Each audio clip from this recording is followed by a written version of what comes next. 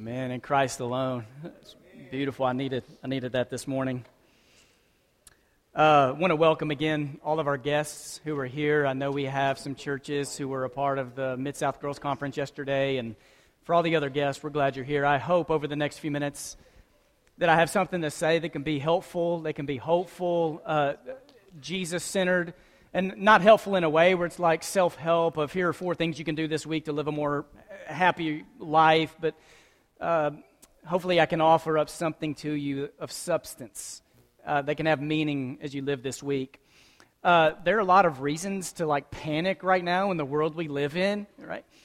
To panic, to be concerned, and I mean, the last couple of weeks have been crazy, hadn't it? Like the cultural climate. Like I'm just in certain settings where I can feel racial tension, I can feel cultural tension, and I mean, just the last couple of weeks, just right here in our nation, a nation I dearly love, there have been a lot of protests and marches and women marching and pro-life marches and executive orders. And last night, if you notice, a lot of protests at airports against the Muslim ban, like a lot of stuff going on.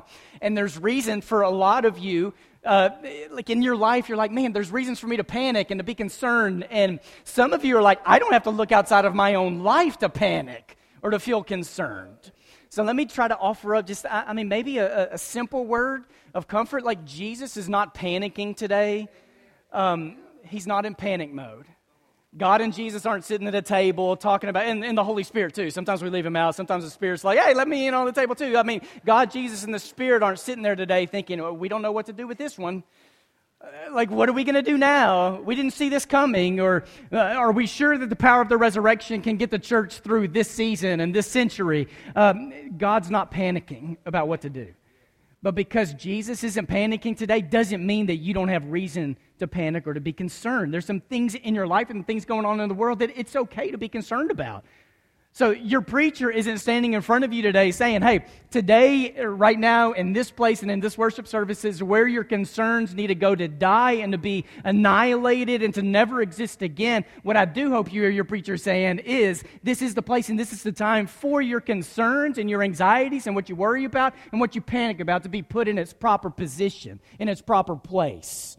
And that is, Jesus is first. In Christ alone, He is our foundation. In His power we stand. And through what Jesus has accomplished in the world and in our lives, we can view all of our concerns and worries and put them in their proper place. Some of you came to church today, and you're like, man, there's so much cultural stuff going on, just a cultural climate, and I just want to go to a worship service where I don't hear anything about it. I want to sing songs, listen to prayers, hear a sermon based on the Bible, and you want to escape it. And I get there. Sometimes I'm in that exact same place. Yet some of you came this morning and you're like, we better talk about it because church should be the place that we can talk about things like abortion and immigration reform and you name it. We should be able to work through what it means for the church to exist and do these things. And then I've seen on social media, though I've tried to stay away from it the last couple of weeks, I've seen where there are even leaders saying, if your preacher gets up and says something about such and such cultural issue, you need to leave that church because he has an agenda. And then there are other people saying, if your preacher stands up and does say something, you need to leave and do something else because he has an agenda. All right?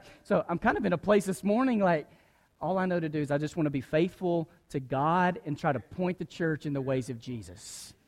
I don't want to drop the word of God today. I want to hold it up.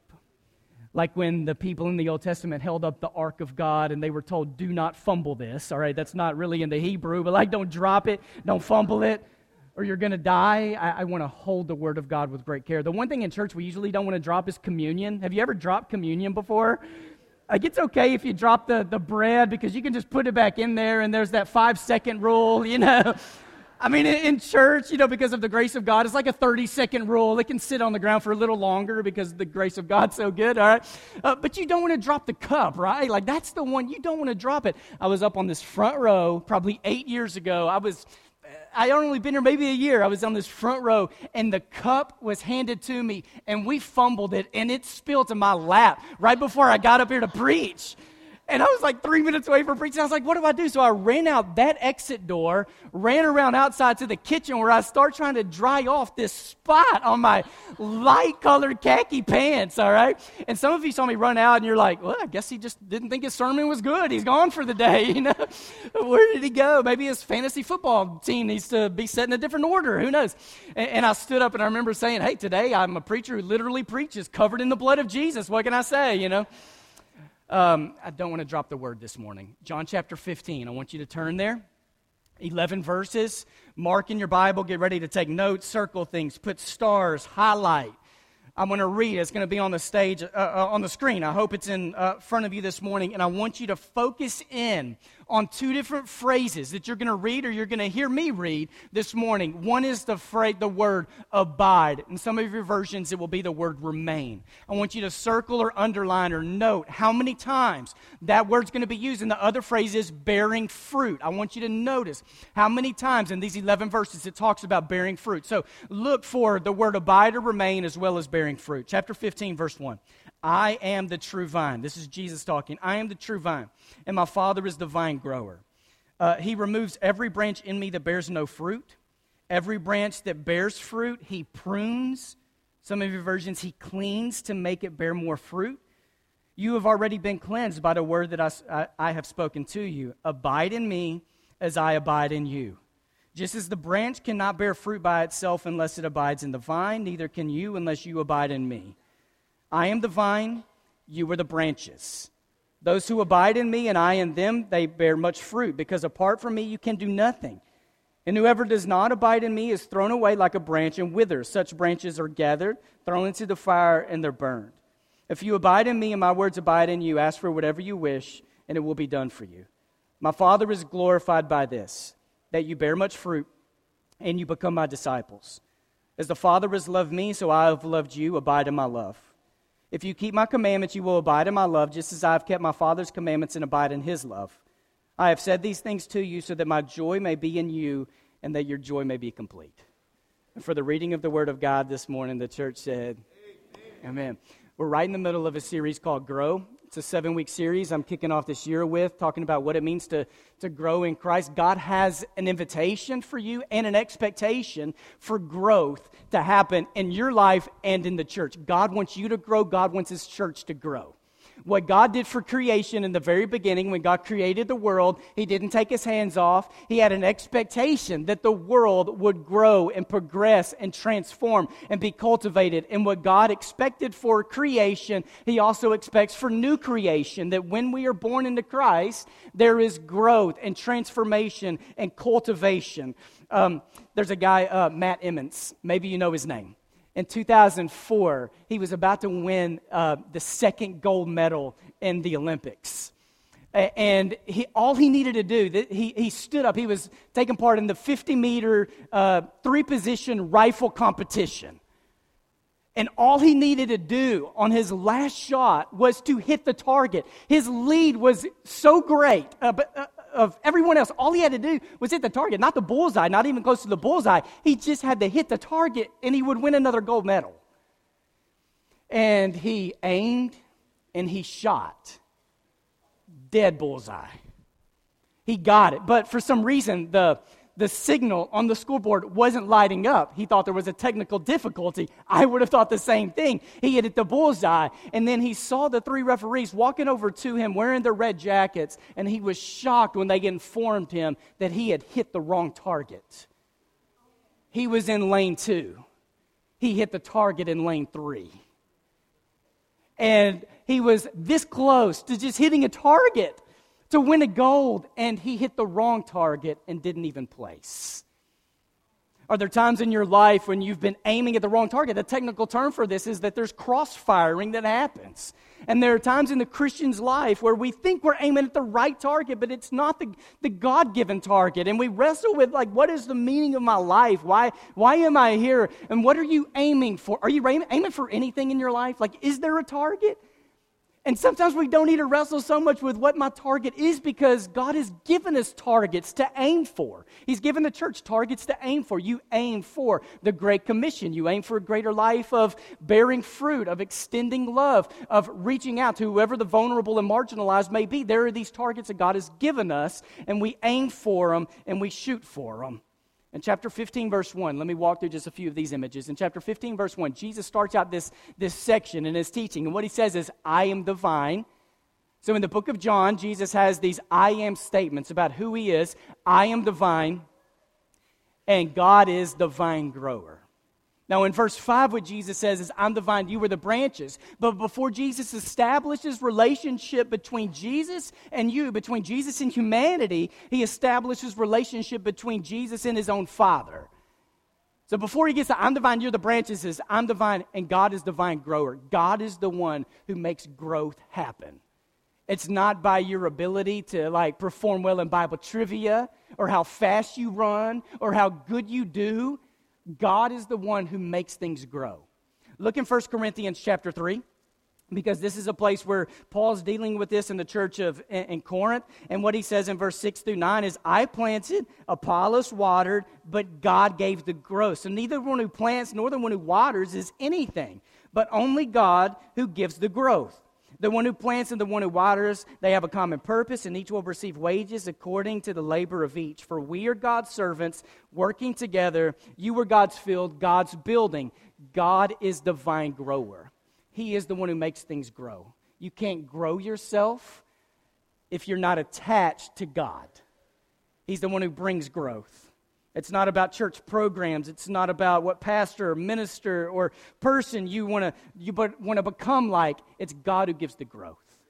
Now, Sunday morning is a great place for us to be nourished, but nourishment can't just happen once a week, right? Like you can't go from Sunday morning to Sunday morning thinking you're being properly nurtured in your life. And the good news is God doesn't just nurture people on Sunday mornings. It's throughout the week that God wants to encounter his people to nurture them, nourish them, help grow them.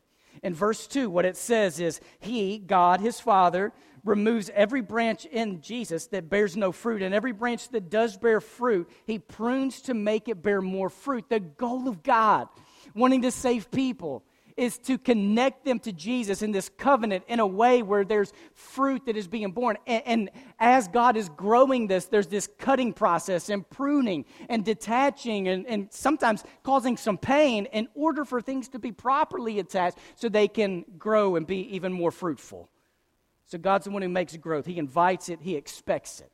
In those 11 verses I read to you a moment ago, the word abide, or in some of your versions, the word remain, shows up 11 times. And there's almost this progression. I don't know if you caught it. You can go back and you can read it on your own. It's abiding in the vine, abiding in Jesus. But then you get abiding in Jesus' words. You abide in his teachings, meaning we need to be in the teachings of Jesus. And the last 3 abides you read about are that you abide in his love. You abide in the love of God. We abide. We remain there. We make sure we are connected in that place. Now, in verse 5, what Jesus says is, I'm the vine, you're the branch. I am the vine, you are the branches. And once a branch, always a branch. Meaning that you can be the healthiest branch that you think you are. And at no point in your life do you ever graduate from being a branch so you can become your own vine. You are a branch, and at no point do you become independent of the vine. The branch remains connected to the vine forever. Now, the way discipleship sometimes works is that there are people that we can look at and we can pray for and we can say, hey, follow me as I follow Christ. But it's not so they attach to me or attach to you. It's that ultimately we're trying to take their hand and attach them to the vine, to Jesus. Because if you notice what's happening in 1 Corinthians, in those verses Paul is reading, is there are people in the church of Corinth who were saying, hey, well, I'm connected to the teachings of Paul. And someone else is saying, I'm connected to the teachings of Peter. And Paul's saying, no, you're connected to Jesus. Like he's the vine. He's your source of salvation and life. He's the center of it all. Now, in your life, you have choices that you get to make. Choices of whether you want to be connected to Jesus or not. There are some times where God forces things to happen in your life, and there's sometimes God leaves us to make choices of whether we want to be connected to the vine or not. But here's a choice you don't get, is that we don't get to choose what Jesus-flavored vine we want to connect to. Because sometimes what happens is like, man, I want to be connected to a Jesus-flavored vine that looks like me and thinks like me. I want to be connected to a Jesus-flavored vine where people are connected to that same vine as me, or like they participated in the Women's March or the Pro-Life March, or that the last couple of days they stand on a position that I stand in. It's not that you get to choose what part of the vine you are on, the right side or the left side. What helps me so much in life isn't where we have been and look in the past. It's what is our future? What is heaven? How's God bringing everything together? And I want to work backwards from that place. What are the things that are passionate to the heart of God that are going to be there for eternity? And how God is weaving and bringing things together. Is we going to get to choose what Jesus-flavored vine we're a part of. It's Jesus who's the vine, and He invites you to be a part of it. Now, here's what's so confusing for a lot of people, and I love sitting with folks and hearing stories and where we're coming from and how we're trying to process life. And what becomes really confusing for some people is that it's not just that there are certain groups who have certain convictions, it's that there are Christians who seem to love God and love the Bible who end up with certain positions in a place where I'm not. And this confuses some folks. I mean, some of you know Christians who love the Bible, and you've been in Bible studies with these people, and you've taken communion with them, and when it comes to LGBTQ, they've landed in a position that you are not. When it comes to immigration and what do we do and how do we care for refugees, there are people who may think a little different than you. There are Christians who love God, who love Jesus, who participated in the Women's March, and there are Christians who did this, and it's not because they were fighting for women to have the right to have abortions. It's because they're trying to stand up for opportunity and equality and dignity. And there are people who marched for life a couple of days ago. And I've pressed against, and I'm anti-abortion, but I've pressed against people only taking a stand for babies to be born into the world, because I think Christians should also be fully invested in that once kids are born, that we're caring for them and for mothers and for families and education reform, because all those things matter in a child's development. And there were Christians who marched who believed all those things. They have a pro-life ethic from womb through all of humanity, wanting the best for humans. And over the last couple of days, there are Christians who want this nation to be better secured, and there are Christians who want to fight and stand up for refugees all over the world. And we're connected to this same vine, taking the same bread, the same cup. I'm grateful today that the church is spread out all over this world, and the church is thriving in places all over this world. The church is thriving under governments that are somewhat like ours, and some of them are way different than ours. I think it's good for us to always remember the church is not the government is not the church, and the church is often at its worst when it tries to get in bed with the government.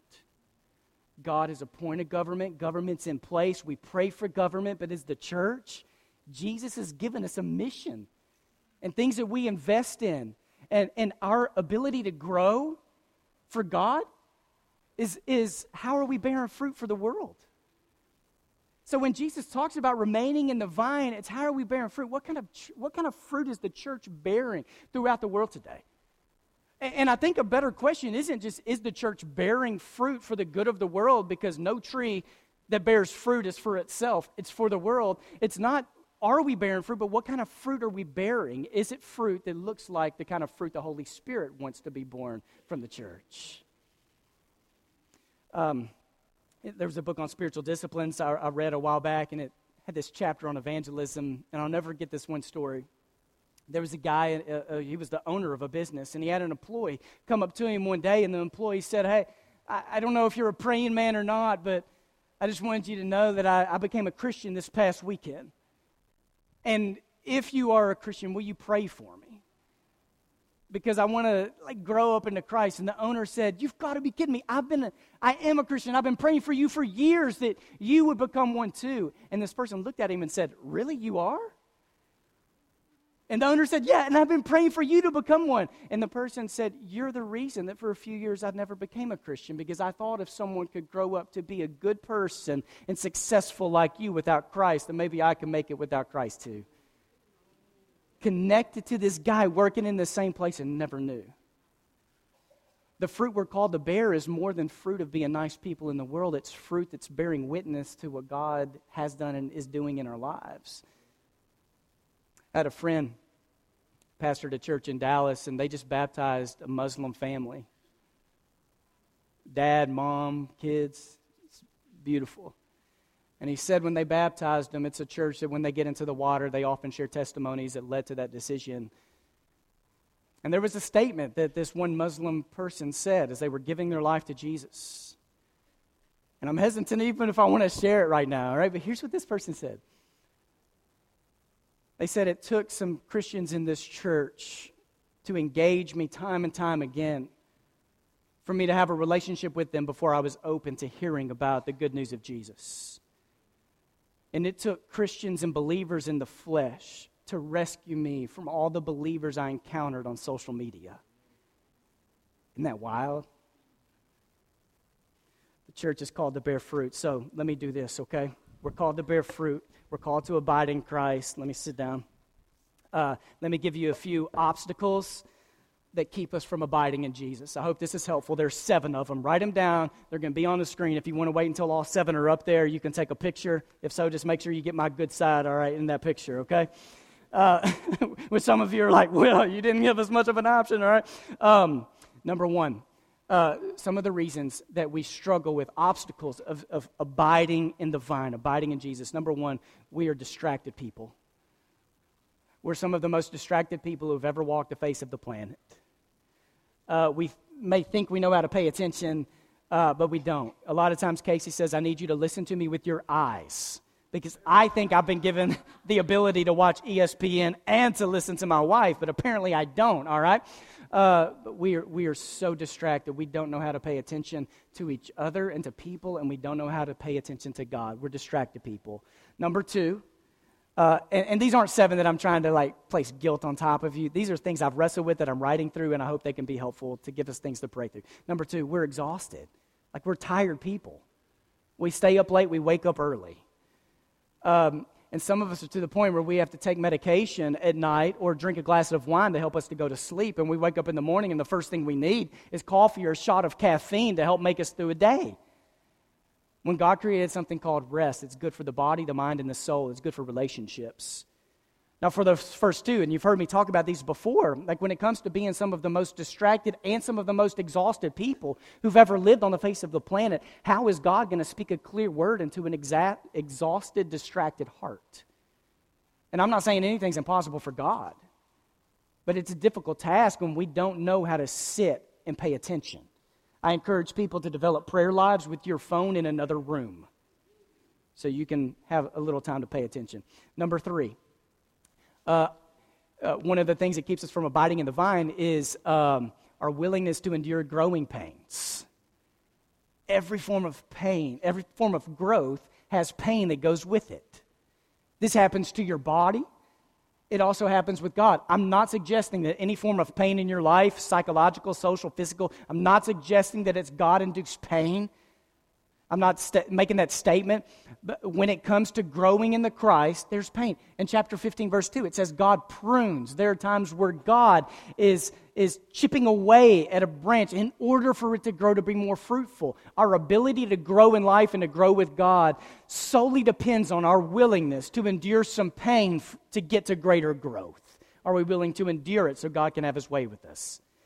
Number 4. We often live in denial about the seriousness of sin in our lives. We often slip into what some people have called the gospel of sin management. If I can just manage the sin, then I will be okay. Or we get to a point where we think, well, there's sin in my life, but it doesn't seem to be making me into a bad person. And if it's not making me into a bad person, why should I quit? We live in denial about the seriousness of it. Now, some of you don't live in the denial about the seriousness of your sin. What you're struggling with is there's sin in your life since your conversion, maybe seasons of intentional sin, and what you wrestle with and live with is the doubt of whether you're saved or not. Maybe you're raised in a church culture where the grace of God and the forgiveness of God wasn't talked about much. And what you need to be reminded of is that the blood of Jesus that covers you through what he accomplished on the cross and through what we enter into through covenant confession and baptism doesn't come with like a 500,000 sin plan, and once you hit your quota, you got to re-up again. It's the blood keeps flowing. Number 5, I'm hitting these quick. Number 5, if you go to the next one, we live in a fear of being still. It kind of goes along with being exhausted and distracted. We don't know how to be still. In the thought of spending 10 minutes to be still before God, some of us think there are things in our lives that are way more productive than being still before the Lord. But there's no such thing as a surgeon performing surgery on moving patients. It's that we've got to be still so that God can dissect in our hearts, so it needs to be rooted out so God can make us into what God wants us to be. We've got to learn to be still. Number 6, a lot of times in lives we settle with mediocrity instead of striving for what is better. We coast, we settle for what is mediocre instead of reaching for what God has in store for us. It is so much more adventurous. One of the things that frustrates me, and I've shared this in some circles, is when people come to me and there's an issue in their life and I feel like they are in need of a professional therapist. I'm not a trained therapist. It may be pain in their life. It may be a marriage that is suffering, and I encourage them to go, and then they come back to me and they tell me that, well, they looked into it, but it was going to be too expensive. It's going to be too expensive to pay money to go to a therapist. And in my mind and verbally, I often say, like, you've got to be kidding me. Like, you pay $10,000 for a wedding, yet you won't pay $1,200 over a span of 12 months for the sake of your marriage. Or for the sake of your own heart and your health and your mind. That are we willing to sometimes sacrifice for what will get us healthier than to settle for what is mediocre? And the 7th thing, sometimes it is so hard to measure the fruit in our lives. In the last few weeks since I've been preaching this series, I've had a lot of conversations with some of you about this. You're struggling with being able to see fruit that's coming from your life. Remember, God does the growth, not you. And God grows on His timing, not yours. And there's some fruit that is coming from your life that you will never hear about. But for anyone who is remaining connected to the vine, we just trust that the fruit of God is coming somehow, some way. If you feel like you're in a weak spot, and sometimes I have to do this. Sometimes I just have to ask God, I'm in a weak place. And will you just send one person in my life this week that can remind me that what I do matters? And lay it before the Lord and just see what God does. John chapter 15, verse 8 says this. Here's what brings glory to God. You ready for this? Here's what brings glory to God. That you bear fruit and that you become His disciples. What brings glory to God is that you are living a life that is bearing fruit and that you are becoming a disciple of Jesus. It's about what you are doing with your life, with and for God. It's also about who you are becoming in your life, with and for God. I don't know if you remember a few years ago, Mercedes. They through research and just through some of their creativity, what they did is they came out with this, through their research, a way that would reduce the impact of collisions by 50%. They were able to form this car body that would reduce the impact in a collision by 50%. And what got a lot of attention was Mercedes refused to put a patent on it. Instead, they let it be known to all these other car manufacturers what it was they had done so they could do it too. Now, they formed a marketing campaign about it to let people know it was them that did it. But then there was this one phrase, and what they said was this. There's some things in life that are too important not to share. And when it comes to being branches connected to the vine, there are some things in life that are way too important not to share. We're about to enter a time of we're going to sing a couple of songs. There are prayer tables to receive you if there's any way that we can serve you and pray for you as you abide in Christ, and as maybe you can name some obstacles in your life that are keeping you from abiding in Him. In just a moment, we're going to have a baptism. Someone's going to enter into the water this morning, making this confession that they want to abide in Jesus. And Jim Hinkle is going to be in the water baptizing this person, and I haven't even talked to Jim about it, but this may not just be a day for one person. There may be someone else who it's time for you to make a decision that, hey, I can't be a good person if I'm not connected to the vine. I can't go through the rest of life thinking that God will save me just by the good things I've done. You've got to make a decision to connect yourself to the source of salvation and the source of life. And I'll make the invitation for you. Jim Hinkle's going to be in the water already this morning. Why don't someone else go and join him in the water? Let this be the day that you confess Jesus as your Lord, abide in the vine, commit yourself to wanting to live a life that is so adventurous and so life-giving. A prayer I've been praying over this church for the last few weeks is Psalm chapter 9, verse 10. And what it says is, those who seek the Lord are not forsaken by God. God doesn't abandon those who seek Him. And so there's a professional football team, my team. They lost a couple of weeks ago. And in their practice facility, they have this statement. And it's a statement that works no matter where we live. If you go to that next slide. And the statement at their practice facility is, the only thing that matters is what you do now. So when you hear John 15 and what Jesus says about the vine and the branches, what do we do now? And can we stand together? Make your way to one of our prayer leaders this morning. Make your way to one of our tables. Or will you come up front and we will usher you to the waters where you can be immersed into Jesus? Let's sing together.